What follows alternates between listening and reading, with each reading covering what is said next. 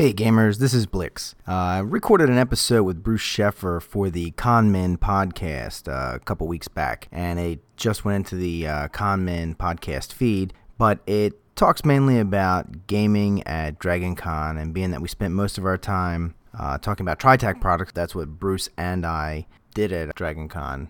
Bruce and I were talking, and we thought that you might get a kick out of this episode. So check out what we did at DragonCon 2012, and when you're done listening to this episode, head on over to conmenpodcast.com and check out that podcast as well. Most of the hosts that you are familiar with are hosts on that show as well from time to time, plus a few that you don't know. We have members all over the United States and one in Germany currently, and we cover cons, and we are your wingman for any con that you are considering going to or have been to and are looking for other things to do at the con that you may not have known about. Plus, we do interviews, and sometimes we record live events. It's a pretty cool show. Check it out and let us know what you think.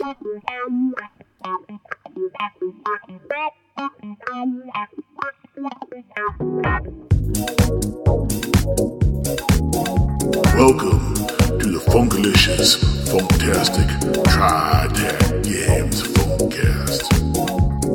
Oh, we got the funk, yeah, we got the funk. Oh, we got the funk, yeah, we got the funk.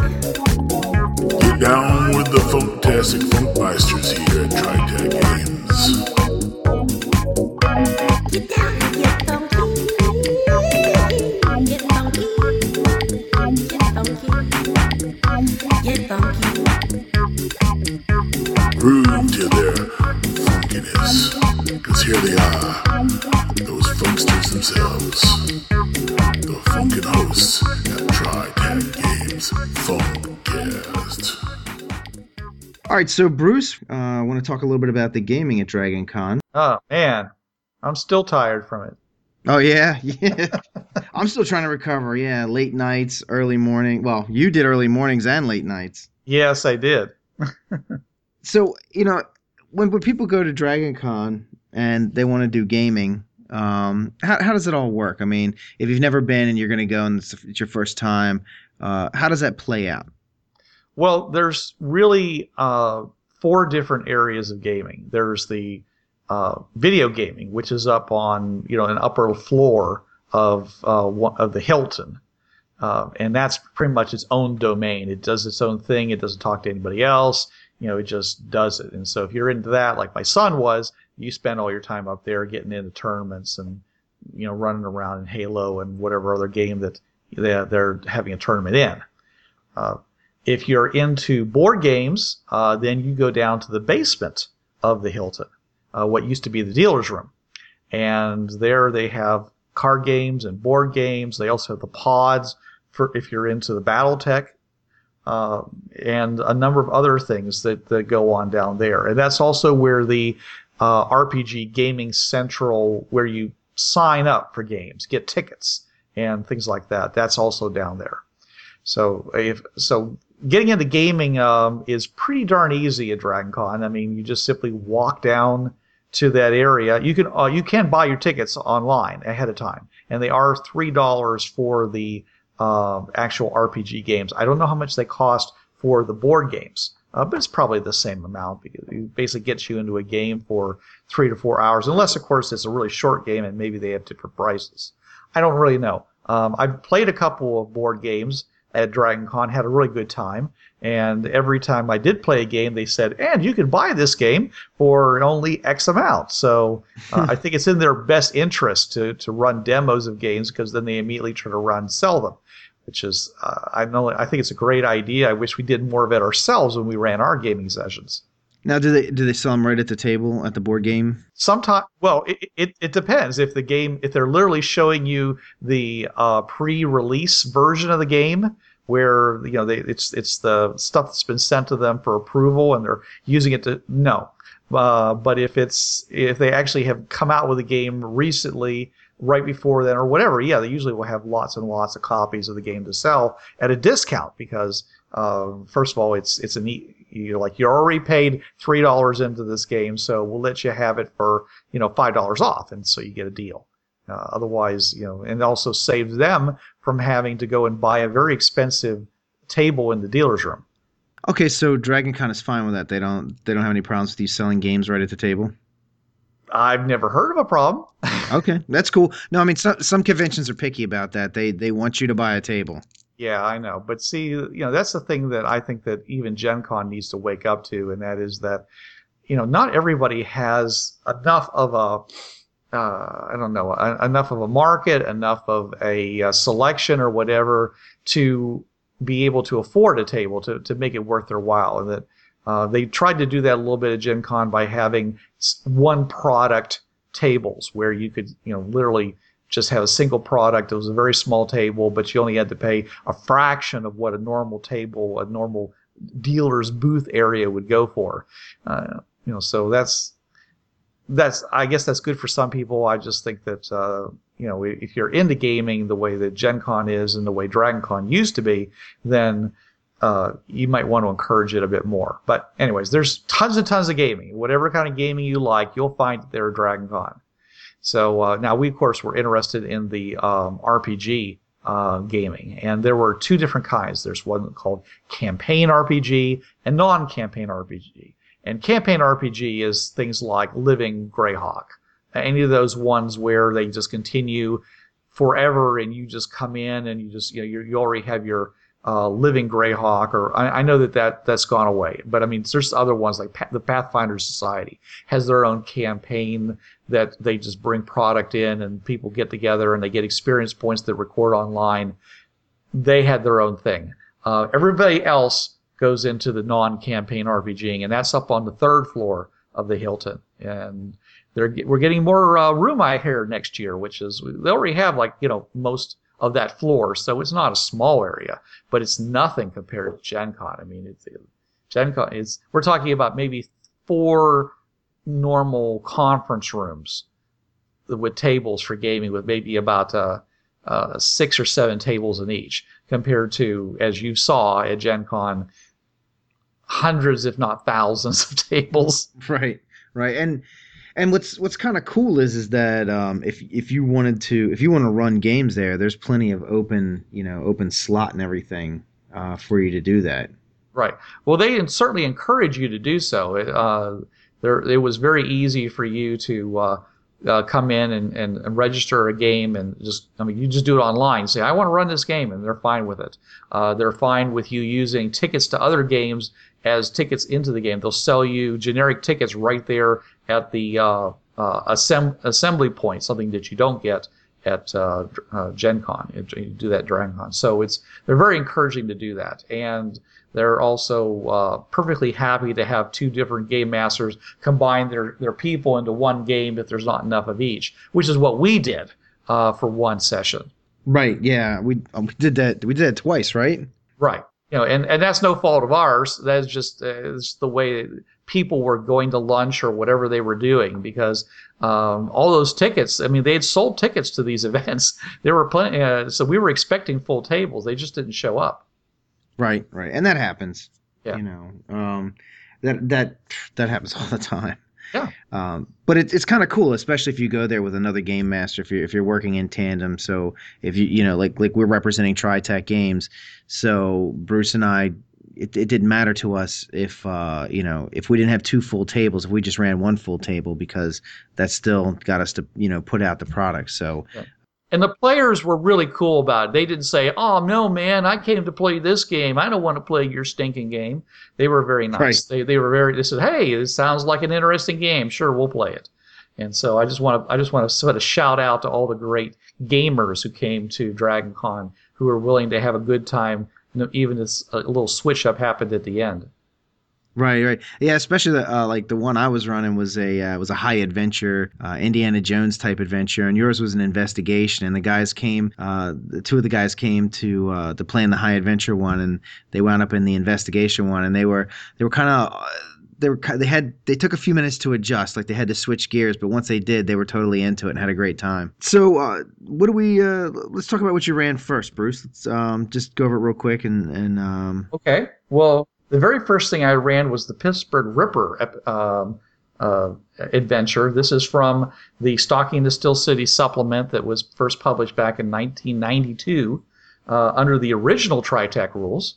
And I was running it under the D20 Modern because I've wanted to have some D20 representation there, because there's still a lot of people out there that know D20 and they're willing to take a chance on a game they haven't seen before, but they might not be willing to take a chance under, like, say, Savage Worlds, where it's an entirely different system than what they're used to. So I wanted to have some stuff there. So what we have here is we have a murder in Pittsburgh, a dismemberment, and the team has to find out whether or not, there's something supernatural going on. It's pretty clear that something, if not supernatural, hypernatural is going on. And right. They managed to muddle their way through it pretty well. It's one of those adventures that really needs more than a 4-hour time period, because it is a lot of investigation, but they managed to pick along it pretty good, and they pretty much finished it up pretty good. I have run this a bunch of times at conventions, so I know how to get it to go along. The biggest problem we run into is where they get a little bit too embroiled in one part of it. So they decided to do all the research. They were breaking into the building. They were having a big mano-a-mano with one of the major NPCs, and that was fun, but it didn't actually help them get to the end of the adventure fast enough. So that was a little bit of a problem there. But they certainly got to see the full Bureau 13 investigatory aspect of it. They loved the hacking. They loved being able to whip out a super science piece of gear and just walk through things and pull the wool over people's eyes by doing all kinds of cons and things like that, which was just part of being a Bureau 13 agent. So they got to do that. So I really thought they got a good feel for the game, even though they didn't get to the big finish like I wanted them to. Right. And what was you ran a couple other things? Well, let's see here. That was Friday, and then we moved on to let's see here. That was Friday at 1 p.m. Actually, my very first one, was Burn the Witch, and those people had a great time going back to 17th century South Carolina on an alternate Earth where the French had set up a colony and had found a young woman on driftwood from a pirate destruction of her boat, and they took her in, and then bad things started happening in their community, and they decided she was a witch and were putting her on trial. So the Fringeworthy team members, they, just as I did it in Gen Con, they come through, they run into a bunch of Indians who are having a trial of manhood by fighting wild boars, and proceed to screw it up by rescuing them. Right. And which they get yelled at by the leading Indian who's supposed to be overseeing this rite of manhood, and who basically says, you troublemakers, go back to your colony over there on the coast. And they're like, oh, okay, fine, thank you. That's what they were looking for anyway. Right. Well, there's been a few people who've actually followed the Indians, and that is an entirely different adventure. I mean, really, it's entirely different than what they would happen if they went to the coast. And I'm ready for either way. But almost always they go to the coast, and they get there and they find these people. They see the trial. They find out that the girl in question is Fringeworthy as a witch, and then of course they have to rescue her.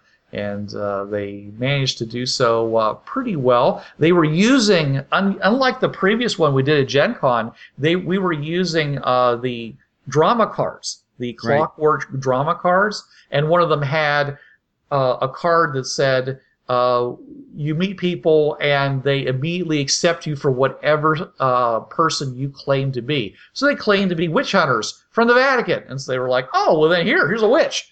Right. Go take her back to the Vatican and do what you wish with her. And it was like, oh, okay, fine, thank you very much. And that adventure could have been over very, very quickly, but they managed to mess around and check out enough things to get into enough trouble that they still managed to get a couple people killed before they left. And in this particular adventure, it turns out that she's not a witch, but she is she's an extremely lucky person. Unfortunately, luck has conserved in this particular world, which means that if she's really, really lucky, other people are not so lucky. Ah, I see. And so all the bad things were happening really were her fault, though not consciously. And the reason that all these bad things were happening was it took a lot of luck to keep her alive after she got cast away on that piece of driftwood after the attack on her ship by pirates. So she shows up with a big, huge luck debt that has to be paid by the members of this community. And they're smart enough to realize that something's not on the up and up. And so mostly the Fringeworthy people were too. So that was that adventure. Okay. And then I think the next one, did you join me on the next one? Oh, actually, no, that's the one I joined you. That was the Murder at the Chessex House. And those people really did really well with this. They got to use the Bureau 13 Mark II Spook Smasher, basically the gun that's used to disable ghosts, because they knew it was a haunting. They did a really good job of investigating it. They got almost all the clues. They were able to figure out where the body was buried literally that was causing all the trouble, and got into a knockdown, drag-out fight with the ghost and managed to just totally take him down. Again, using some more of those drama cards to really make a few changes that they thought that would really make the thing exciting. Right. And so that was probably one of the most successful of the ones we ran because that. And you were in that one, right? Yes, that's right. And who were you playing? I was playing the leader. Okay, so this was an adventure using Team Fremont, John Ryer's little campaign group out of Washington, and you were playing Seth Green. That's it. Who's the biker rock star leader of this small weekly newspaper that puts out stories like World Weekly News, and so they pretty much ran roughshod over you. They did. Well, that's fine. I was letting them because I figured we were there to entertain them. So right. I let them do their thing. I let them have their day in the sun. So that was a lot of fun, and I really enjoyed it. Yep, that was good. And then and Sunday, I wasn't there for your game Sunday because you did that early in the morning. Sunday morning was The Strange Death of Daniel Stewart, and that's about a Bureau 13 agent who is drowned in his living room.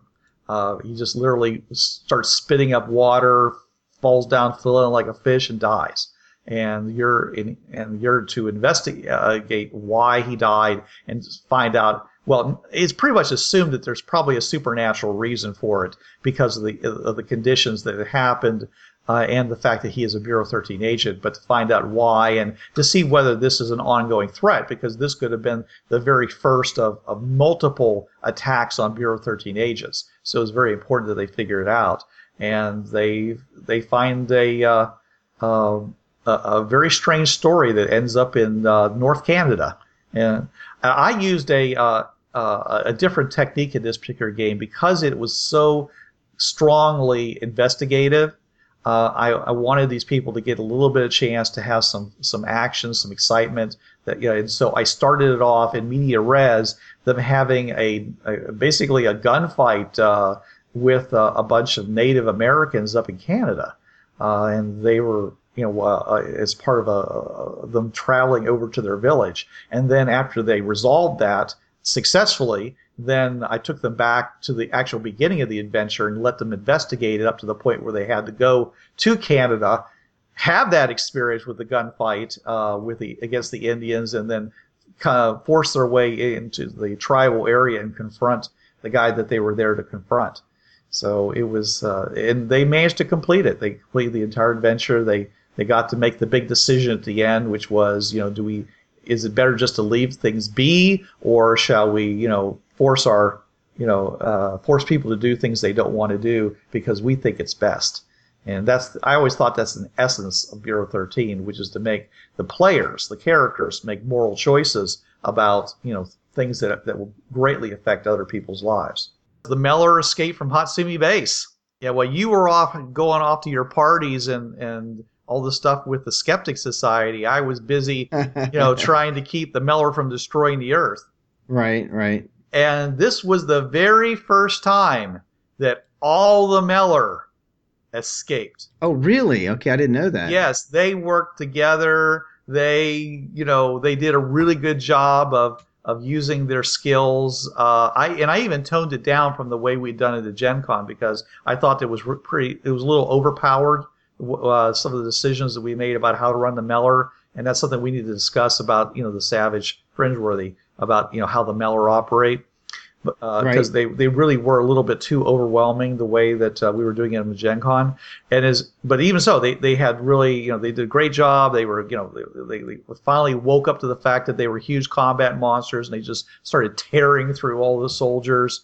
They found some equipment that they needed and managed to escape. All of them escaped from Hatsumi base and also destroy the entire base by setting off the nuclear weapon that was built into Hatsumi base to prevent an alien incursion from occurring or something like that. A biohazard from escaping. And they were able to get into General Borden's office and activate that so that it destroyed the base after they had left. Huh. So it's pretty much 100% win-win for everybody there. Wow. Okay, so I didn't talk to you about this. Yeah. This is the first time hearing about this. Yeah, they did a really good job. I was very proud of their, the way they were able to really grab onto it. So it was good. Now, was anybody at the table familiar with the Meller or Fringeworthy or any of that kind of stuff? I think two of the players were familiar with Fringeworthy. However, none of them had ever played Meller before. Okay. So it was really a new thing, and they were just like, they were all new to the Savage Worlds system. None of them had ever played Savage Worlds before. So, it was one of those things where you look at the dice and you say, well, okay, someone who's just barely able to do something has a D4, and someone who's really, really good at something has a D12. Well, that's not much of a difference. In D20 parlance, that isn't much of a difference. You're talking a difference of 8 points between the 4 and the 12.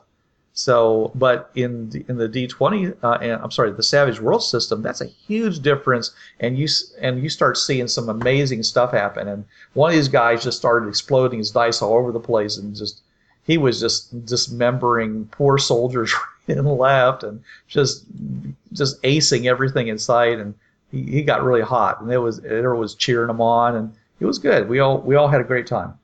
I agree. So then I ran. Let's see, what did I run? I ran Land of the Lost Lightning Crystals, which is a Hardwater Hinterland adventure. Yep, and it's a systemless, so I chose Savage Worlds as a system, and that went really well. Matter of fact, that was excellent. I think you joined me for that one, right? Yes. Yes. That was the one where that was the one where I had to give up mine and play something else. Right.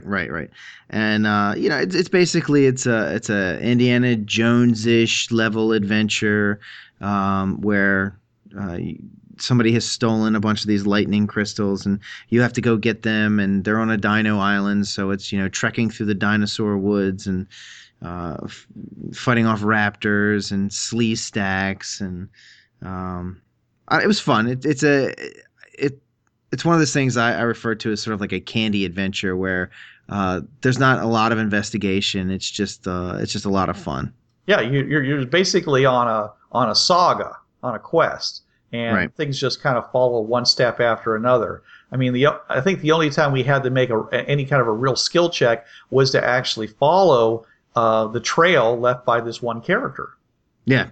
And that's really the only place where you really have to make a decision. You go left or right, and it would affect what you have to do next. And it's easy to make what you would call the wrong choice, but it's not. You didn't really make the wrong choice. It's one of these things. You're set up to where you can go left or right, and there's all kinds of reasons why you would take either one. Mm-hmm. And neither one of them's really wrong. It's just one is a little better than the other. Right. But we got to fight raptors.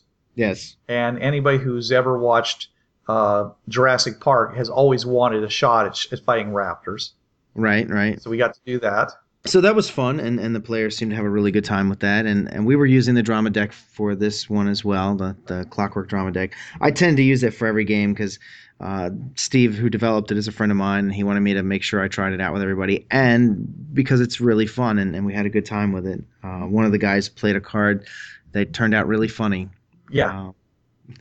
He wound up making it so that just the way the cards played, it brought in strong implications that he and the villain were lovers. So, and he was playing a male character. He was playing a male character, so it put a really funny twist on the end of because he played it right at the end, and it was it was kind of like, because all of a sudden the Dirty Pierre, the person we were trying to find, he would have been fighting us. But then all of a sudden he had to change alliances to protect the person he cared about and come on our side.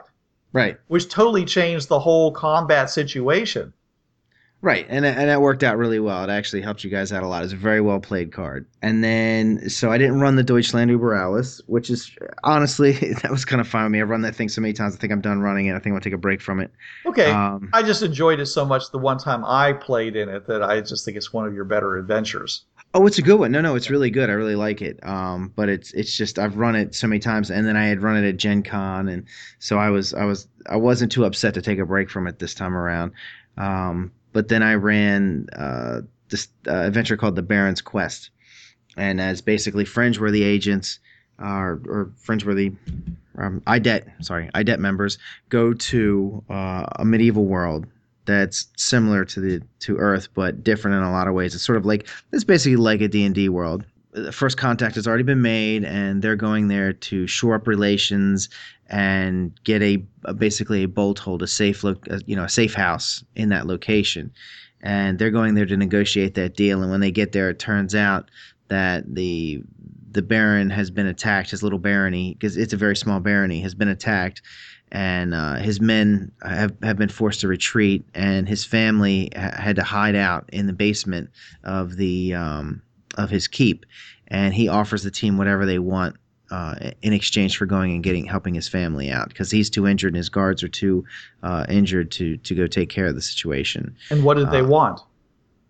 What did the team want? Oh, they negotiated a parcel of land, a nice bolt hold for themselves, for storing equipment and stuff. And whenever teams come in, they get a small supply of money to help them move about the country. So did they also negotiate for servants and Yeah, the house that they would have would be taken care of and watched over by the Baron. Yeah. And they would be supplied with guides and stuff like that. Did any of them decide to husband or wife while they were there? No, they didn't. But one of the guys made sure to secure himself some gold on the side. Because I played the Baron like anyone from that period of time. If they had asked for money, that's what people expect. That's what mercenaries are expected to be paid in, is gold. So he said, well, I'd like to have some gold for myself. He's like, well, then, of course. So I always think it's interesting that the hand of the daughter or the son, the marrying the prince, has always been a huge trope in all medieval types adventures, and so few people in fantasy or any kind of RPGing that, in my experience over many years, ever go for it unless it's literally handed to you saying, well, you're doing this because you want to marry so and so, but they never do it for themselves. I'm always surprised at that. Right.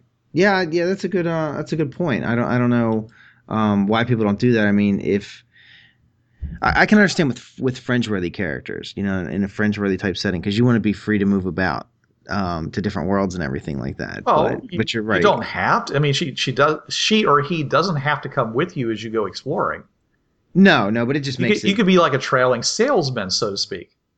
Oh God. I mean, there's people. I mean, we have lots of examples of that in our own world. We have sailors who go out on ships, and we have traveling salesmen. And of course soldiers. Well, so that's true. Yeah, so those are all cases where people are gone for extended periods of time, and then they come home and they get reacquainted again, and then they go back out again. So I'm just surprised. I've only had that happen in my campaigns one time, and what surprised me more than anything else is that after he did it, He said, okay, well, I've decided I'm not going to adventure anymore. I'm going to stay here. And he said, you're going to give up being a fringe-worthy explorer? He said, yeah, I don't want to leave my wife and my kid by themselves on this world full of dangers. I'm like, well, you rock, man. That's great. So he had to roll up a new character. But that's the only person I've ever seen do that. Huh. That's interesting. I just think it's so interesting that people don't do it. So. Yeah, that is pretty interesting. So then, so they did that adventure, and what was interesting about that is that I had 2 players at the table who have been working with Sean Fannin, who does Savage Worlds or works with. What's his role in Savage Worlds? He's one of the developers. Is that correct? No, I don't think he's a developer. He has his own game world, Shantae, and of course he's thick as thieves with all the with the Savage World insiders. So yeah. Right. So, well, 2 of the players that I had have been, I don't know at what capacity, but they've been working with him in some capacity, helping him with design and play testing and stuff. So, and if I'm wrong, Sean, sorry, feel free to come on our show and correct me. Right. But the 2 of them, a girl and a guy, they had a great time with it and they enjoyed it, and they thought it was awesome the way I ran Savage Worlds. They thought it was done perfectly, and they, on top of that, they found it really interesting because they've been playing so much. You're talking about really hardcore Savage Worlds players. They've been playing these really high level characters, and of course, I brought them in as seasoned. So this is the second level up, and they thought it was novice. Right, they thought it was fun actually playing low level characters that they had to worry about things that they haven't had to worry about in a long time. So it was a good time. If you go to conventions, then you need to check out the Con Men podcast. We cover cons across the nation and bring you the inside scoop of where to stay, how much it's going to cost you, and what not to miss. We also interview guests, record events, and talk about successful conning in general. Check us out at conmenpodcast.com and find us on Facebook, YouTube, and iTunes. Let our team of convention experts be your wingman so your next convention is as awesome as it can be. And we'll see you at the con. Okay, so that was my gaming experience. I had a good time, and I thought the game room is done really neat. They pull you into this room, and all the game masters sit there and they call out who's coming in for your game, and then you take however many players are there for you, and you can sit around and wait and see if any more players want to jump in with their generic tickets, it's kind of cool because people can just come in with generic tickets and just wait to see what kind of game they want to get into. I think that's pretty awesome. Yeah, there's a lot more sense that you can get into a game at Dragon Con than there was at Gen Con. Oh yeah, absolutely. Yeah, Gen Con, the games sold out really fast. Yeah, but even sold out games at Dragon Con usually had 1 or 2 places you could get in. And so, it's run pretty well. I like the space. It's I'll tell you one thing. What's really nice about it is some of these conventions I go to, you'll go into the gaming area and it'll be like really hot, or it'll be super crowded, and you don't really have that here. It's the tables are nice. They're fairly spaced apart. I mean, you get a little noise spillover depending on the table. You can get a table next to you that's really loud. But what's really nice is the temperature. The air conditioner, they keep that pumping, which is really nice because they don't call it Hot Lanta for no reason at all. And it gets, you'll come in from outside going to get lunch or something and be exceptionally hot, and you can go into the gaming room and cool down. It's really nice. One more thing real quick. I thought of this before when we were talking earlier. What about like Magic card games, that kind of stuff? Do they? We didn't mention that at all. Do they do that at Dragon Con? Oh yeah, as I said, down in the board gaming area, they have whole sections of tables that people play Magic at. Okay, so if you're a Magic player, you definitely can get your fill in there as well. Oh yeah, no problem at all. Well, I just assumed they did. I hadn't seen it myself, and we didn't mention it, so I just want to make sure we covered that. Things that require a certain amount of quiet, or like the RPGing, that all takes place up in the upper floors. But things where it doesn't, sound is not really an issue. The ambience really isn't an issue. Like card games and board games, they were all together in a big, huge room that used to be the dealer's room before they moved that all over to the Marriott. Ah, okay. Yeah, this whole down below floor used to be where all the dealer's rooms used to be. I think that about sums it up for gaming.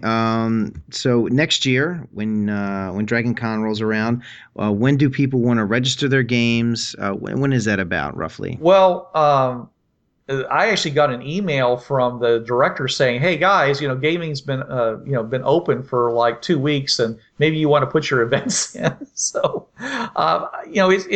it's not so hard to get games like it is in other places. So unless there's a particular game that you really, really want to go, and right now you can go online to www.dragoncon.org and look at the gaming schedule and see what games were available. Well, most of those people are probably going to be coming back next year with more adventures. So if you like a particular game or something like that, then you might want to register early to get those. But otherwise, really, I didn't put my games in until like 2 months before DragonCon, so that was like June. Right, and I did mine around the same time. And matter of fact, I added that last one, I think within a week or no, I think I entered it the last day you were allowed to enter a game online. Right. And that's never a good idea, Peter, because people can't find out about it. I know. But it was sort of a last minute thing. I was like, I got another slot. I could throw another game in there. So I went ahead and did it, and it worked out. People played it. They had a good time. Pretty much everybody has gotten onto the whole, onto the DragonCon app and the DragonCon program, and that they have through the app and also the website. So pretty much all your planning for DragonCon is going to occur through that. So if you don't get it there to be seen, no one's going to advertise it anywhere. There's not like a list of games anywhere but down in the RPG thing. And when I went down there, I mean, they had like a list, a board that says, here's all the games and here's the slots they're in, but just titles. So, and if you wanted to know what they were, you pretty much someone had to lend you their phone or their iPad for you to look it up online. So you really want to do things online for any of the gaming at DragonCon, as far as things that require a registration or buying a ticket that you don't just buy right there on the spot. Right, and I would say go to like DragonCon Facebook page and don't be afraid to pimp your game there, because anyone can post there if you like, if you like the page, you can put a post on there.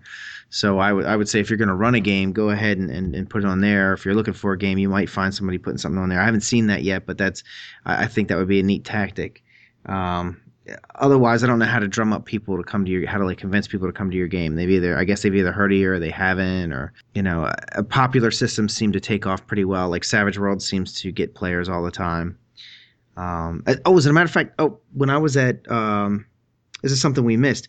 When I was at Gen Con, I was talking to Clint's wife, and she mentioned that they were doing a Savage Sunday night at DragonCon. Yes, and I didn't even know about that. So it only lists two. I mean, it has the Game Masters of Black and Jody. So I don't know if there was just 2 Game Masters or those are the only ones that were registered. There could have been a ton of them. I just never even knew about it. So next year I'm going to have to contact them and say, hey, are you really we can get together and do it with you, just like we did at Gen Con.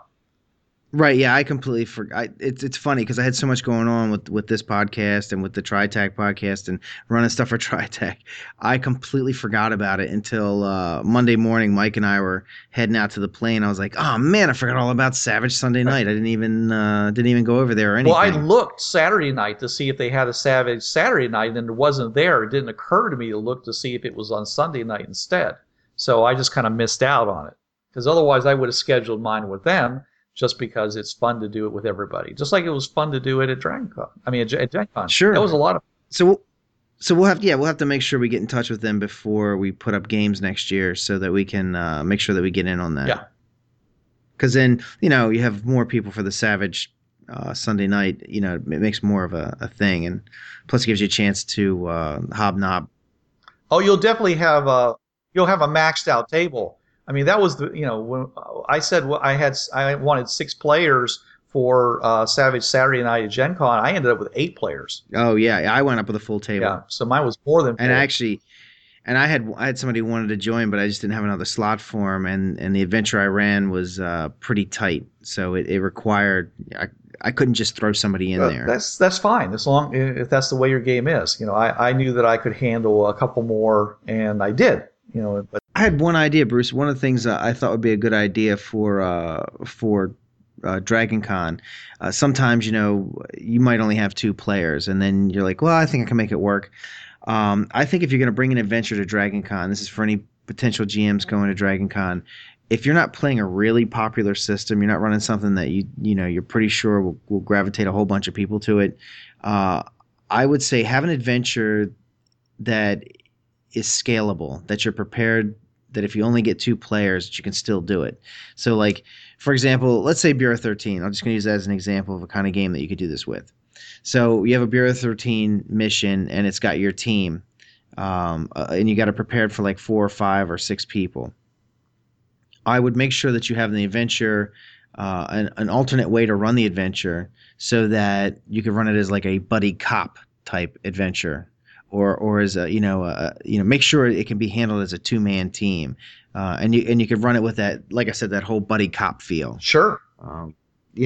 Just because you don't really know if you're going to fill your table every single time with the game that's not very popular. If you're doing Pathfinder, you're going to fill your table. And we gave out lots of prizes, which a lot of these games. I mean, everybody who won, there was a prize for every game, which was a $5 token in the dealer's room. But we were giving out $25 gift certificates to our games. So I was like, well, here's the prize offered by Dragon Con, and here's our prize. Right, exactly. And we always like to do that. I think we do that every time. Well, yeah, because we're essentially promoting ourselves by giving out our own games. Right. And I think that's a great idea because we want people to buy these games, go home, and hopefully start a campaign. Now, do you think would Dragon Con have a problem with us selling any of Rich's stuff there at the table? I would doubt it.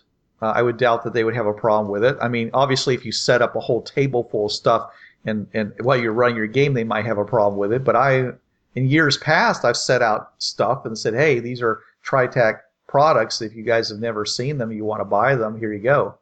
But I just didn't have enough product, to actually sell to people, which is a mistake on my part.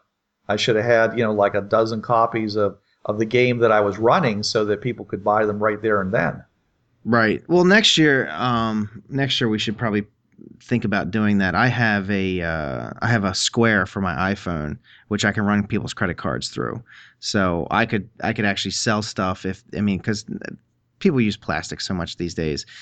It's hard to expect them to have cash. And it's sort of an inspiration buy. They play the game, they had a good time. If you don't sell it to them right away, there's a good chance they may not follow up with it. But if you can sell them a book right then and there, it might be something they take home and play with their friends and really enjoy and actually, really get something out of it. And Rich has so much stuff. I mean, there's so much TriTac product that we could sell. If they play, so let's say they play Bureau 13 and they really like it, they play in your adventure and they really love it and they're like, wow, that was a lot of fun. You can tell them, say, hey, look, here's Bureau 13 and we got a whole packet for this. But I also have this game called Fringeworthy, and just give them the quick spiel on that and say it's just as fun and this is what it is, and they might even buy that too. Well, it's possible. I think you'd be more likely to sell more related games to the game you just demoed. Oh yeah, I'm sure. But I know I was talking to one guy. He went to a convention. And he was telling me how he had played a game, and it was a convention it was a small convention. And they allowed the people sell whatever they wanted at their tables. They didn't care. But he said that he played this game and he had a good time with it, and he bought everything they had. He bought one of everything. Mark Kenny did that to me one time. Did he really? I mean, well, it seemed that way. I mean, I went to a local convention here in Atlanta, and he was there, and he basically said, "Oh, well, do you have this?" He basically knew every single product that was Bureau 13 related or Fringeworthy related, and everything that he didn't have, he bought right there on the spot. It was like a $120 sale back when $120 was $120.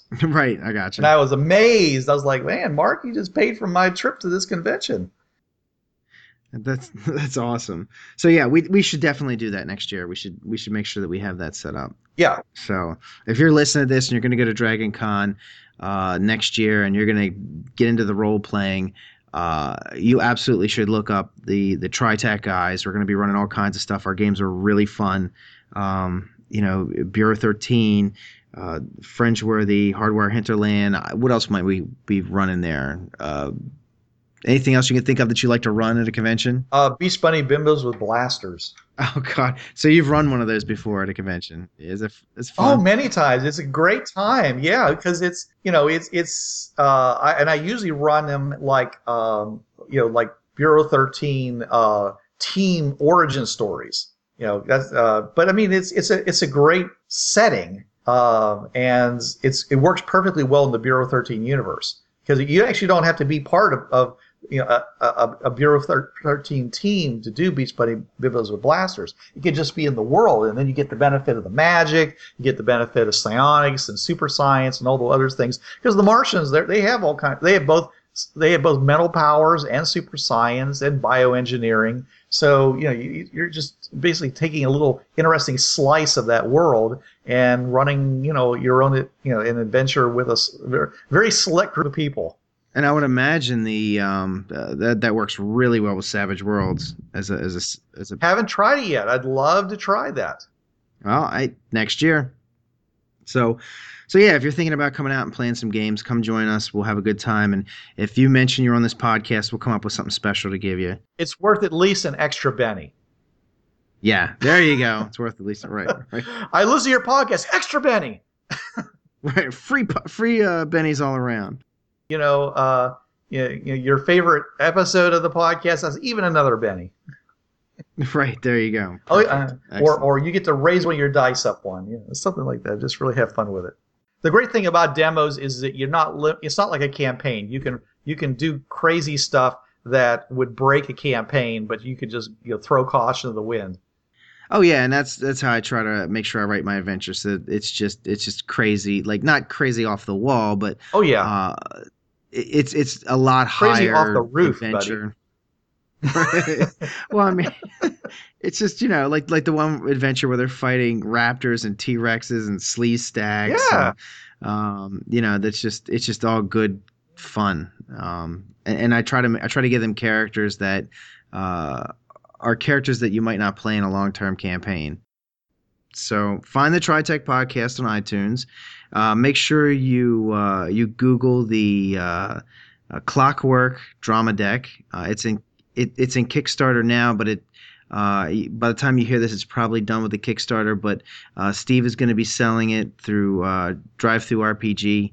And we'll probably mention it. We'll probably throw a commercial on this podcast at some point when it's ready to go right on to Drive-Thru. But that was a really awesome deck.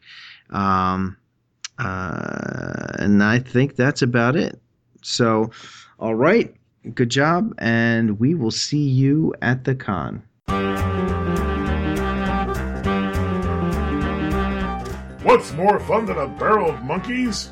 MonkeyCon 1! MonkeyCon 1 is a virtual role-playing game convention over Skype. MonkeyCon 1 will be held as a 2-day event on October 19th and 20th, 2012. MonkeyCon 1 is a free convention, and all the events are free. Free! Sign up to attend games and panels in one of the 6 time slots. Sign up at www.conplanner.com/MC1. Remember, that's www.conplanner.com/MC1. Come and enjoy 2 days of gaming fun at MonkeyCon 1.